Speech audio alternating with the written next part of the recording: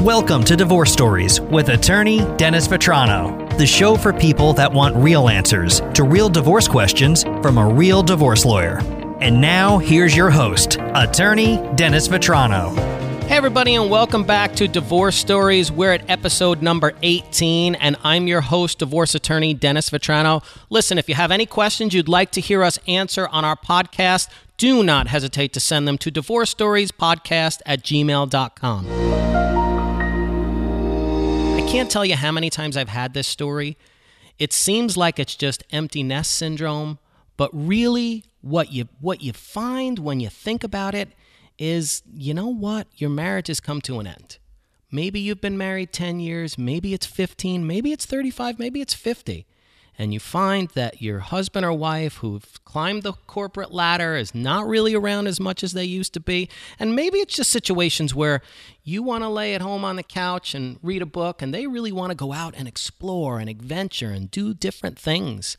But whatever it is, kids are out of the home, and you just seem to have drifted apart.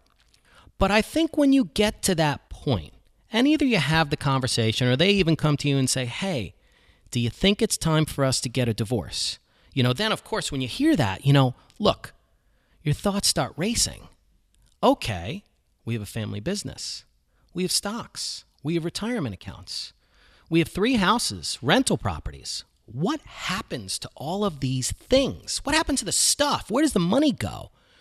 Of course, your husband or wife, because you've been the stay-at-home mom or husband and you've worked part-time and given up your career, they're out there, like I said before, climbing the corporate ladder.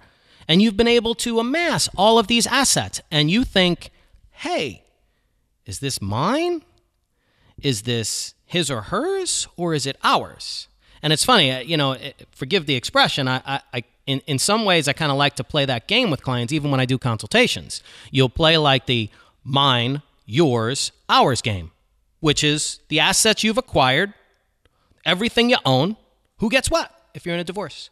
And look, that can be a really, really scary time and scary conversation to have with someone who's not really the big money maker, who doesn't know where the assets are, who doesn't know what assets are titled in what names, what are the corporations, what's the income, doesn't see the tax returns, doesn't see the W-2s.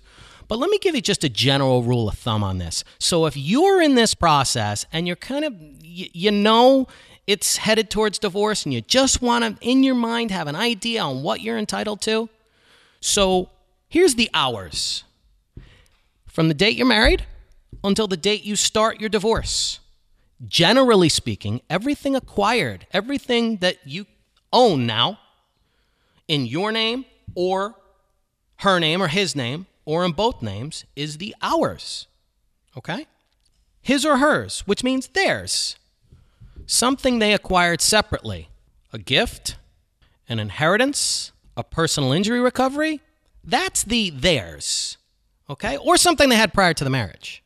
So if they owned a rental property prior to you being married, and then you get married, and they owned it outright, and you didn't use any marital efforts or money or any of that stuff to support it, that's the theirs.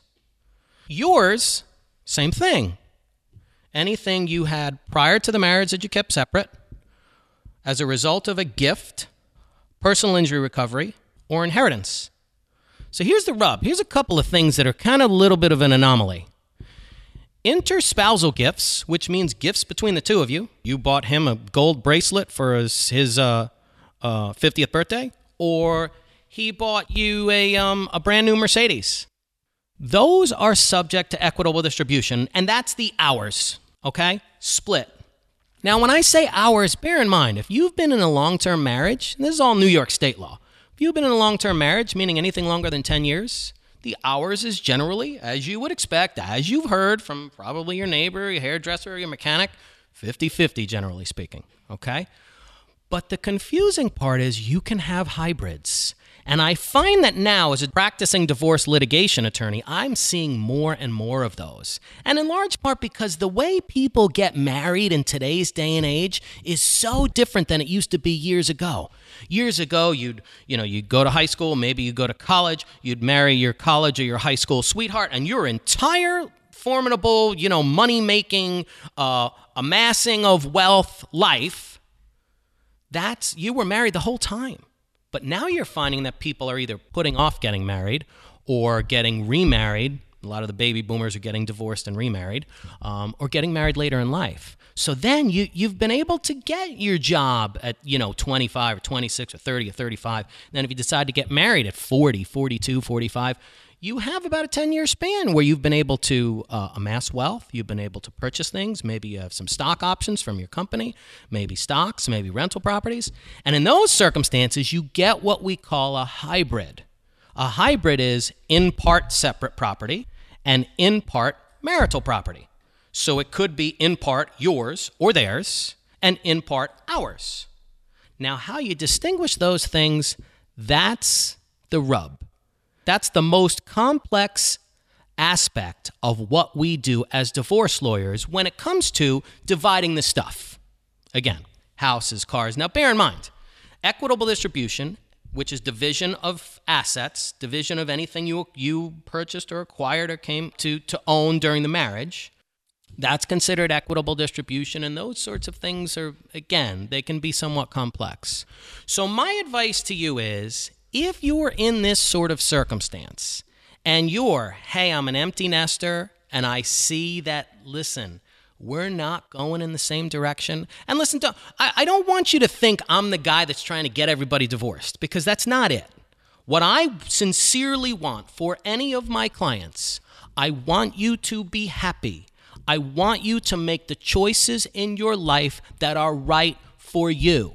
Maybe it's a marriage counselor and work on your marital relationship. And I've done videos, podcasts about that, so you can take a look at those.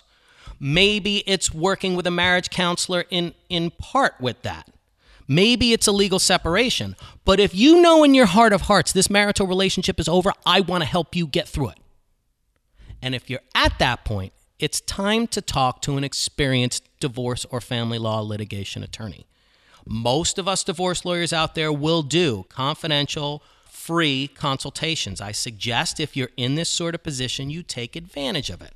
Now, I had a consult just the other day, and I told the client, I said, look, I don't care whether you hire me or end up hiring somebody else, but take the time to talk to somebody. I've seen too many cases where somebody comes in and they say, oh, I had a divorce, but, I have a buddy who's a corporate lawyer, and he said he'd draft the documents for us. I mean, number one, I think that's malpractice. And I think quite frankly, lawyers should stop doing that. I mean, I'm not going to give you advice on corporate law, and I'm not going to try to handle your PI case or handle your criminal defense case. I do divorces. That's what I do. But talk to somebody. Talk to somebody good. Now's the time. So thanks everybody again for tuning into Divorce Stories episode number 18. I hope that was useful for you. I was trying to give you some insight as to how you can look at the assets you own when you're at the cusp of a divorce or you're at the ground floor to kind of get a feel for what you're entitled to. But it certainly doesn't take the place of a free confidential consultation with an experienced divorce attorney. Again, if you have any questions you'd like to hear us answer on the podcast, please send them to divorcestoriespodcast@gmail.com. And if you'd like to schedule a free confidential consultation with our office, drvetranolaw.com. Thanks again for tuning in. We'll see you again next time.